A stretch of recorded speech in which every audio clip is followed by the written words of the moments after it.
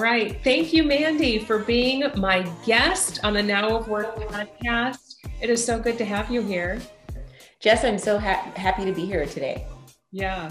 So I shared with you before we started recording, I've sort of been stalking Canaries.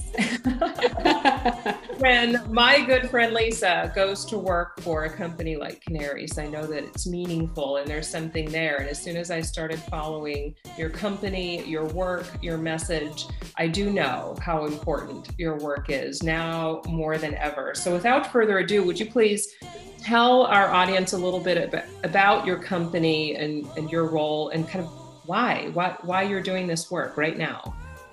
Yeah, sure. So, it's hard to believe that we started the company 3 years ago.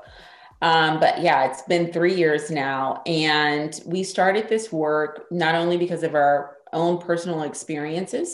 There's 3 co-founders, me, Star Carter, and Benny King. And we all are people of color and had worked in corporate America for decades, as well as really been involved with our organization's diversity, equity, inclusion initiative. So we have a unique perspective of not only going through challenges as a person of color and trying to navigate those in the workplace, but also how trying to ensure that our organizations had best in class diversity, equity, inclusion initiatives.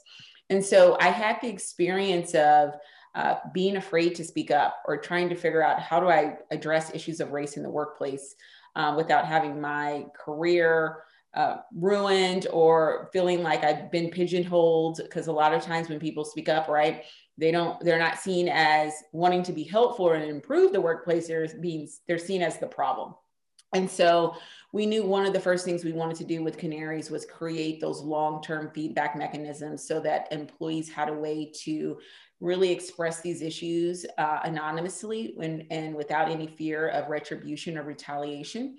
And then, our other lens was coming from that DI practitioner standpoint of how do we equip the organizations with the data and the information, the resources that they need to really drive diversity, equity, inclusion forward. I feel like the organizations I worked at were very well intentioned, but we were kind of stuck where a lot of organizations are, which is we were doing Black History Month and Pride Month and bringing in speakers and, we would do our annual unconscious bias training. But I was still left feeling like there has to be something more, because when I looked at our organization and saw the demographics, right, at the entry level positions and saw that women were 50% of that. But then as we kind of looked up the ladder and what are the percentage of women that made partner, it was 18% on the good years. And I knew that we needed to really be internalizing and looking introspectively at our organization to say, what can we be doing to ensure that we're creating this inclusive and an equitable environment? And so decided to resign from the partnership of my law firm to create those tools that I thought was so desperately needed. Oh, I love it. Thank you so much for being a part of this work. And something came to mind when you were telling that story. This Now of Work community that we've created, that this podcast is a part of, was really created to provide a space, to provide a place where people could connect, inspire each other, show each other support. And in one of our community meetups last summer, I guess it would have been around June, it was after George Floyd, we were addressing very openly how companies can talk about race at work and address the trauma of their workforce that some in particular would be feeling more than others, and how to create a place of psychological safety for their people. And we stopped mid-conversation and asked our audience, big audience, do you feel your place of work is a safe space? And 75% said they did not consider their place of work to be a safe space. So how do you even broach race at work or allow people to show up as their full self if that's not considered to be a safe space to show up and to talk about real issues, to talk about what's meaningful to you? And so that's a huge problem. You can't you can't really do the work of D&I unless you have done the more foundational work of letting people show up as themselves, whatever that looks like, whatever that means, and feel a sense of safety. Then you can start to have other conversations around what do you need and what does this mean to you and how can we better support you. So I love the feedback loop and the fact that it does come, it's anonymous and it comes from the perspective of the employee. Perhaps the best way to have these conversations is to listen, right? And to create that safe space. And to provide that psychological safety for people. Yeah, absolutely. I think it's critical, and especially when you're working with underrepresented groups, it takes on increased significance. I know when I was working in big organizations, I always felt like I would be identified, especially if I'm talking about something among race. I was in an organization where within my department, I was the most senior Black person. And so this is a struggle that a lot of employees and individuals have, is how do I bring up these issues in a way where I'm not going to be identified and have that retaliation? And so all of that kind of consideration of being the only, right, and knowing what it feels like to be the only in the workplace went into the framework and the design of Canaries and our technology and the way we create these feedback mechanisms for the employees so that they can provide that feedback and know that their experiences are going to be aggregated with others, right? And so that the organization can see the statistical anomalies that exist, and so they can see the system-wide trends in issues, but at the same time, the employees knowing that if I am the only, that is going to be protected because our technology protects that and looks for those things to say, okay, we can't present this data or this information on our dashboards because it's going to out or reveal someone's identity. So I love the mechanism that you've created to give people a space and a place and a way to have a voice, to provide authentic feedback in a way that they feel safe and protected, a judgment-free zone. What a demonstration of empathy, right? And dignifying everybody's voice by giving them a way to use it.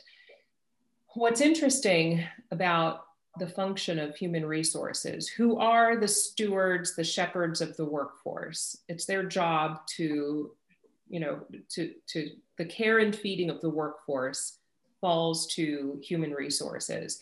And we do need to rethink the function as the people inside the organizations who empower, who keep safe, who show care, who design experiences for people.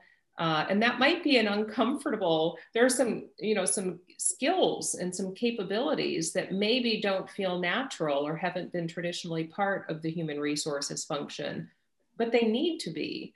And last year was the perfect example of multiple pandemics. We have a global health pandemic. So suddenly the physical safety and the actual physical health and medical needs of the workforce became front and center, the most predominant thing we could think about, how to keep people physically safe in environments that were suitable for them. And then we had social justice pandemic and financial crises and all. So now we're addressing the mental wellness and needs and the financial welfare and the social and behavioral and emotional needs of the workforce in way different ways than we've ever had to address these things before. So daunting. It's rather daunting for HR to think about whole person well-being and addressing all the facets that are included in that. So in the feedback loop that you've created, what is there that allows managers or human resources or anybody, what comes next with that feedback? Do they know what to do with it, or is there some coaching that needs to happen there?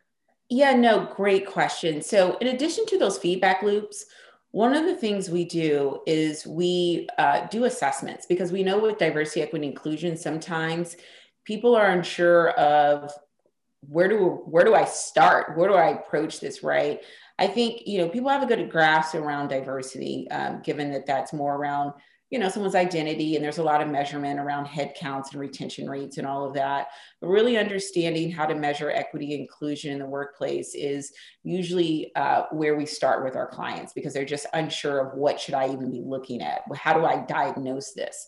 And so we do that with our software and our technology, where we do those assessments, not only of your employees to get feedback from them on what are their experiences, what are their challenges, but we do an assessment on your systems. So we do look at your talent acquisition process, your performance management process, looking at the way pay is structured and done within the organization. So we look at all of these systems because we know that the systems themselves can unintentionally perpetuate the inequities that we see. And so once we do those assessments, and you're able to see all of this on our dashboards, we measure it because we believe that we have to have measurement and tracking in order to really show our success and to improve over time. If we're not measuring and tracking, then it's really hard for us to judge the effectiveness and success of any programs we put into place.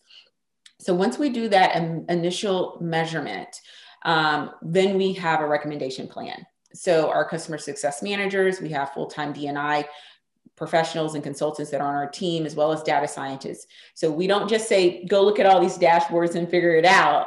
We hold your hand, become an extension of your team, and help you walk through, this is what we're seeing within your organization. These are the steps that we think you can take immediately. This is the plan that we think we should roll out within the next 6 months, within the next year. And then we continue on a quarterly basis to do the assessments to measure the effectiveness of the plan we've put in place. But yes, we know that HR professionals already have so much on their shoulders. And, a lot of times what we've seen, especially with everything that rolled out this summer with the social justice initiatives, is that a lot of HR professionals maybe weren't completely in the loop when a lot of the mandates were made, right? Of saying within the next 5 years, our demographics of our workplace are going to look like the demographics of our country. Or we've seen metrics around kind of ascension into C-suite and middle level manager positions.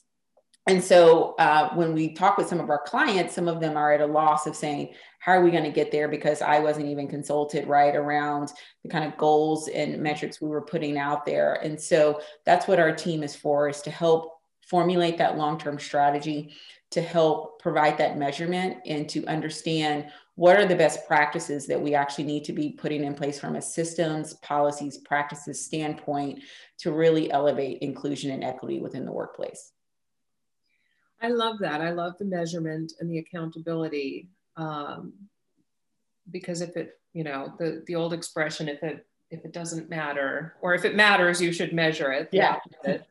Do you think, I'm a fan of compliance if it gets us doing the work. If we have basic measures and if we have benchmarks we're trying to achieve, and if we say, this is the goal, our company is going to look like the fabric of the community that we're a part of, that's great to have goals to help us move the needle in a meaningful way, because that's literally where we're at. We're literally just trying to move the needle in the most basic ways. We still have basic fairness and equity, sort of things to achieve. There's a lot of foundational work that still needs to be done.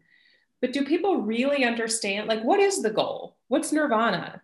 Why are we doing any of this? I absolutely agree with you, Jess. And I think a lot of the goals are around just diversity, right? We've seen some other metrics and goals that may be around supplier diversity, right? Increasing the amount of vendors from underrepresented communities that we're doing work, which is, again, I think we want to have everyone having set goals, metrics that they're working towards, because like you said, if we're not measuring, if we don't have set goals, then there's no way we're moving anything forward. But I think where a lot of struggle is, and why we see this revolving door with women and people of color and other underrepresented groups, is because there's not a focus on inclusion and equity. So if we keep just the focus on, we need to have, this percentage of this demographic and this percentage of that, that's a worthwhile goal. So I don't want to discount it, but we have to do more than that. We have to understand the challenges that exist within our workplace from that inclusion and equity standpoint, and have metrics and goals around that as well. And that's one of the things that Canaries does, is that we allow that to be measured on a departmental basis. Inclusion, we allow it to be measured in geographic locations as well as by division heads, right? So that this can really go into people's performance management reviews, and they have an understanding of where I stand compared to others within my organization on these factors. But if we don't focus on inclusion and equity, we're going to continue to see that revolving door. Talent is very smart. People don't stay places where they don't feel like they're included, they don't feel like they belong, and they don't feel like there's any opportunity for them to succeed or thrive in that workplace. So we'll continue, what I envision if companies don't work on these issues is that they may hit those metrics, and then the very next year, they're going to see that talent leave, because they're not going to stick around to a work environment that hasn't dealt with the issues of inclusion and equity. Yeah, I often say we have the acronym backwards. We start with diversity, whichever one you use, D&I, DEI, DEIB, all of them, we start with diversity, but without doing the other work to say, once we have attracted you here to join us and to do this work, we will have the environment, the space, the culture, the value system, the everyday behaviors, so that you feel like you belong. You feel like you came to the right place, and you feel like you can thrive and contribute in a way that's meaningful to you. Some of the stats that I've uncovered in some of the messaging that you're putting out in the market, women are twice as likely as men to leave the workforce. People of color are 3.5 times. So people of color have it when it comes to the fairness and equitable practices and feeling equal opportunity, equal access to opportunity, to voice, to authority. People of color have it worse than women, and this shouldn't be a competition in who has it worse. The fact is, it's not equal, and we have a problem. And so you can do all of the diversity work all day long, but to your point, you have to create the actual environment where people can thrive. Absolutely. And that's where it becomes not just HR's job, right? It's everyone's job. And I think that for so long, it's been viewed as diversity, equity, inclusion is just the job of HR, or it's the job of chief diversity officer who, may be handed that role to lead it up. So obviously putting together a strategy has to be someone's job. But, one of the key things that we know is important is being able to measure this throughout the organization and be able to have those KPIs and metrics that we can put into the performance reviews to really measure this throughout the organization. So it's easy to measure, it sounds easy. We'll say that it's easy to measure diversity because you can count people, you can count demographics, you can count things. How do you measure inclusion and belonging? Is that where the feedback comes into play? It does. So we measure inclusion from the employees, and we look at a variety of different facets where we are pulling in that information to measure that. And when we measure equity, right, we're pulling in information from the employees, but we're actually pulling in a lot of objective factors as well from the systems and the practices and the policies of the organization. So one of the things that we do, because we know it's important to have various data points and to be able to benchmark, is we track information on over 1,000 different organizations so that we're able to produce those benchmarking mechanisms so that you're not just relying on your internal workforce analytics, but we really are able to create some benchmarks and metrics for you to understand how your workforce compares to others. So, Mandy, I come from the talent acquisition space. My time in the world of work and HR actually started back in the day in recruitment, marketing, employer branding, hiring practices. And there's some old practices, some really old practices that like we needed to break those things, you know, decades ago. And I think the same thing applies to general talent practices, not just hiring practices.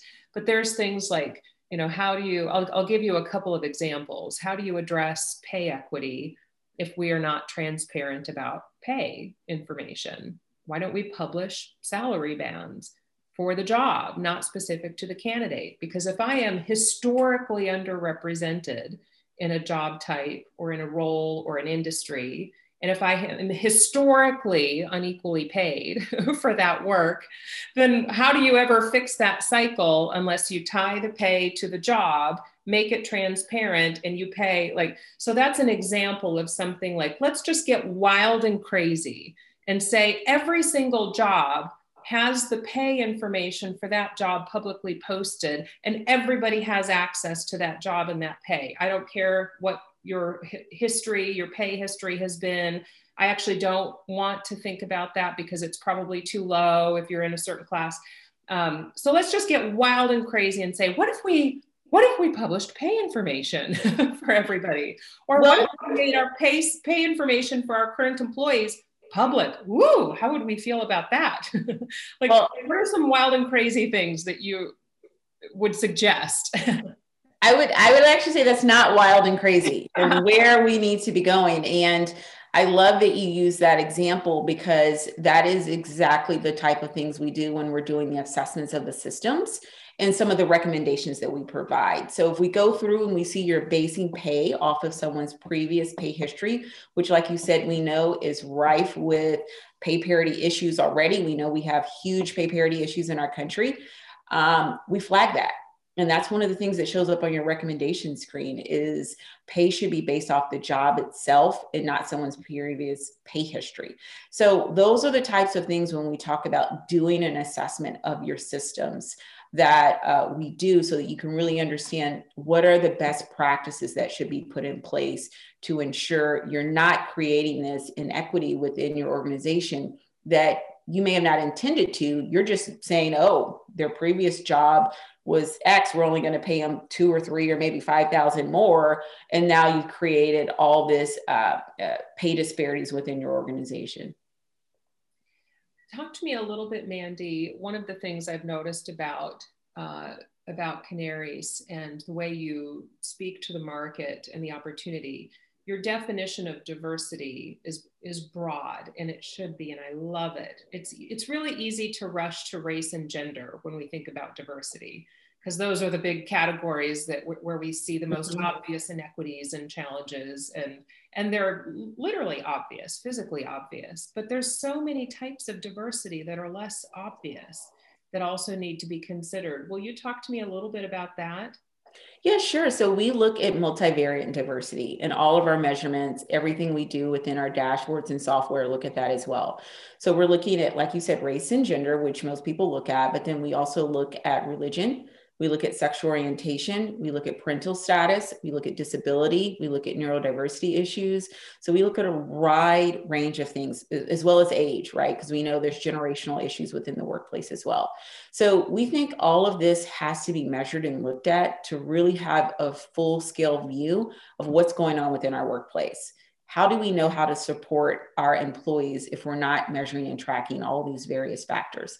And so what we do as well is we look at everything through an intersectionality lens, because we know that the issues that overall women may face may be very different than the issues that Black women are faced versus disabled women or women who identify as being lesbian, right? So we need to make sure that we have strategies in place to support our employees. And that's what we do with that data. When we start to see those statistical anomalies, we say, oh, wow, you know, this portion of our employee base and population is struggling. We really need to put forth and do some interventions to ensure that we're able to support those employees and ensure that all of our employees are able to thrive. You know, I get excited when I think about the power of technology to help in this regard. It can be a fantastic solution. I love that you address some of the inherent issues that might exist within systems and that kind of thing. But the power of technology, when I think about supporting people at scale, providing individualized, personalized, sort of tailored, relevant experiences and resources and support groups and mechanisms. That can seem daunting to an employer with a complex, multinational, widely varied workforce. How do you possibly deliver personalization at scale? How do you meet people where they are when everybody is unique and diverse and complex and has different needs, to your point? And we want to honor that and respect that. But how do don't you need to paint some things with a broad brushstroke, because you need to scale and sustain and support it? That's the power. I'm such a geek sometimes for the technology, but that's the power and opportunity of technology, that you can personalize at scale. You can have a different experience. You can have access to things that is unique to you, to your role, to your job function, to your geography, to who you are and how you work and operate, that might look different than how I access work and connect to my coworkers and how I get resources and that kind of thing.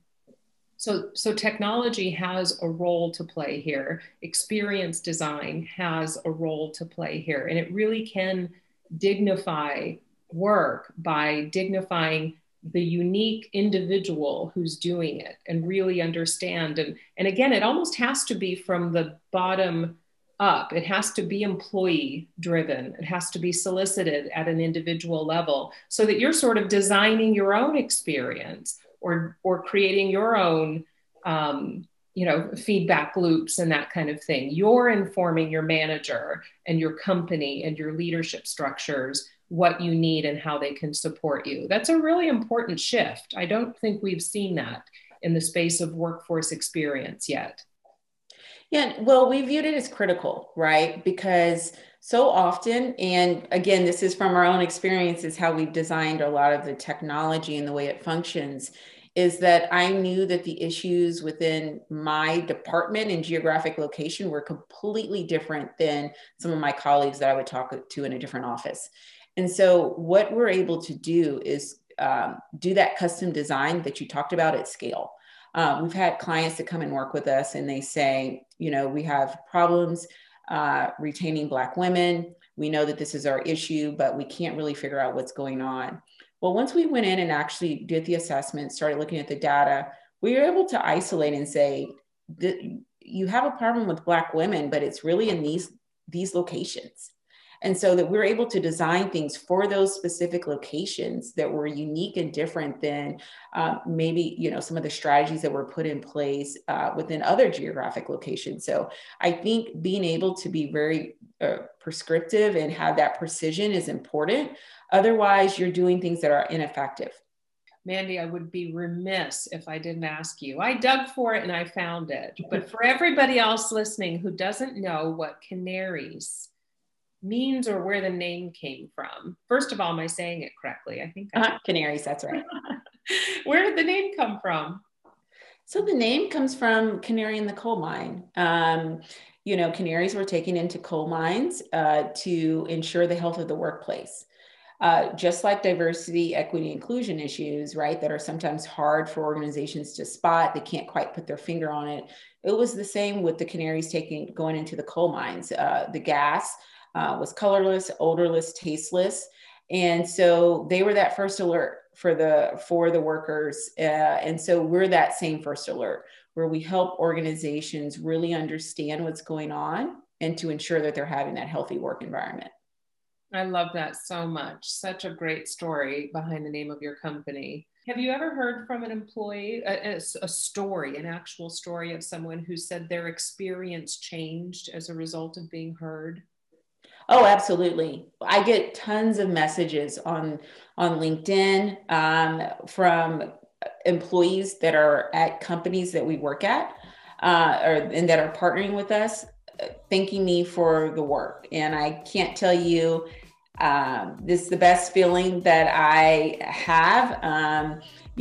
Someone asked, how do you measure success? And I said, that's how I measure success and the effectiveness of our work, that people I've never met, I'm not going in doing these trainings or doing the assessments, but they looked up Canaries and felt compelled to tell me that this is the first time that they've had a voice, right? I've had people that have been working at places 20 years and say, I want to thank you for the work that you're doing. I feel like my company actually cares about diversity, equity, inclusion. This is the first time that I've felt like I've had a voice here. And that lets me know that the work we're doing is impactful and making a difference. Oh, I love that. Mandy, thank you so much for your time. Thank you to the whole team at Canaries who's doing this work. It's so important. It's always been important. And now we have sort of this, conditions are right. I think appetites are higher than they've ever been to be real and to humanize work and to show real empathy and care for people in ways that we never thought to do before. So thank you so much for being my guest today. Thank you. I've enjoyed the conversation.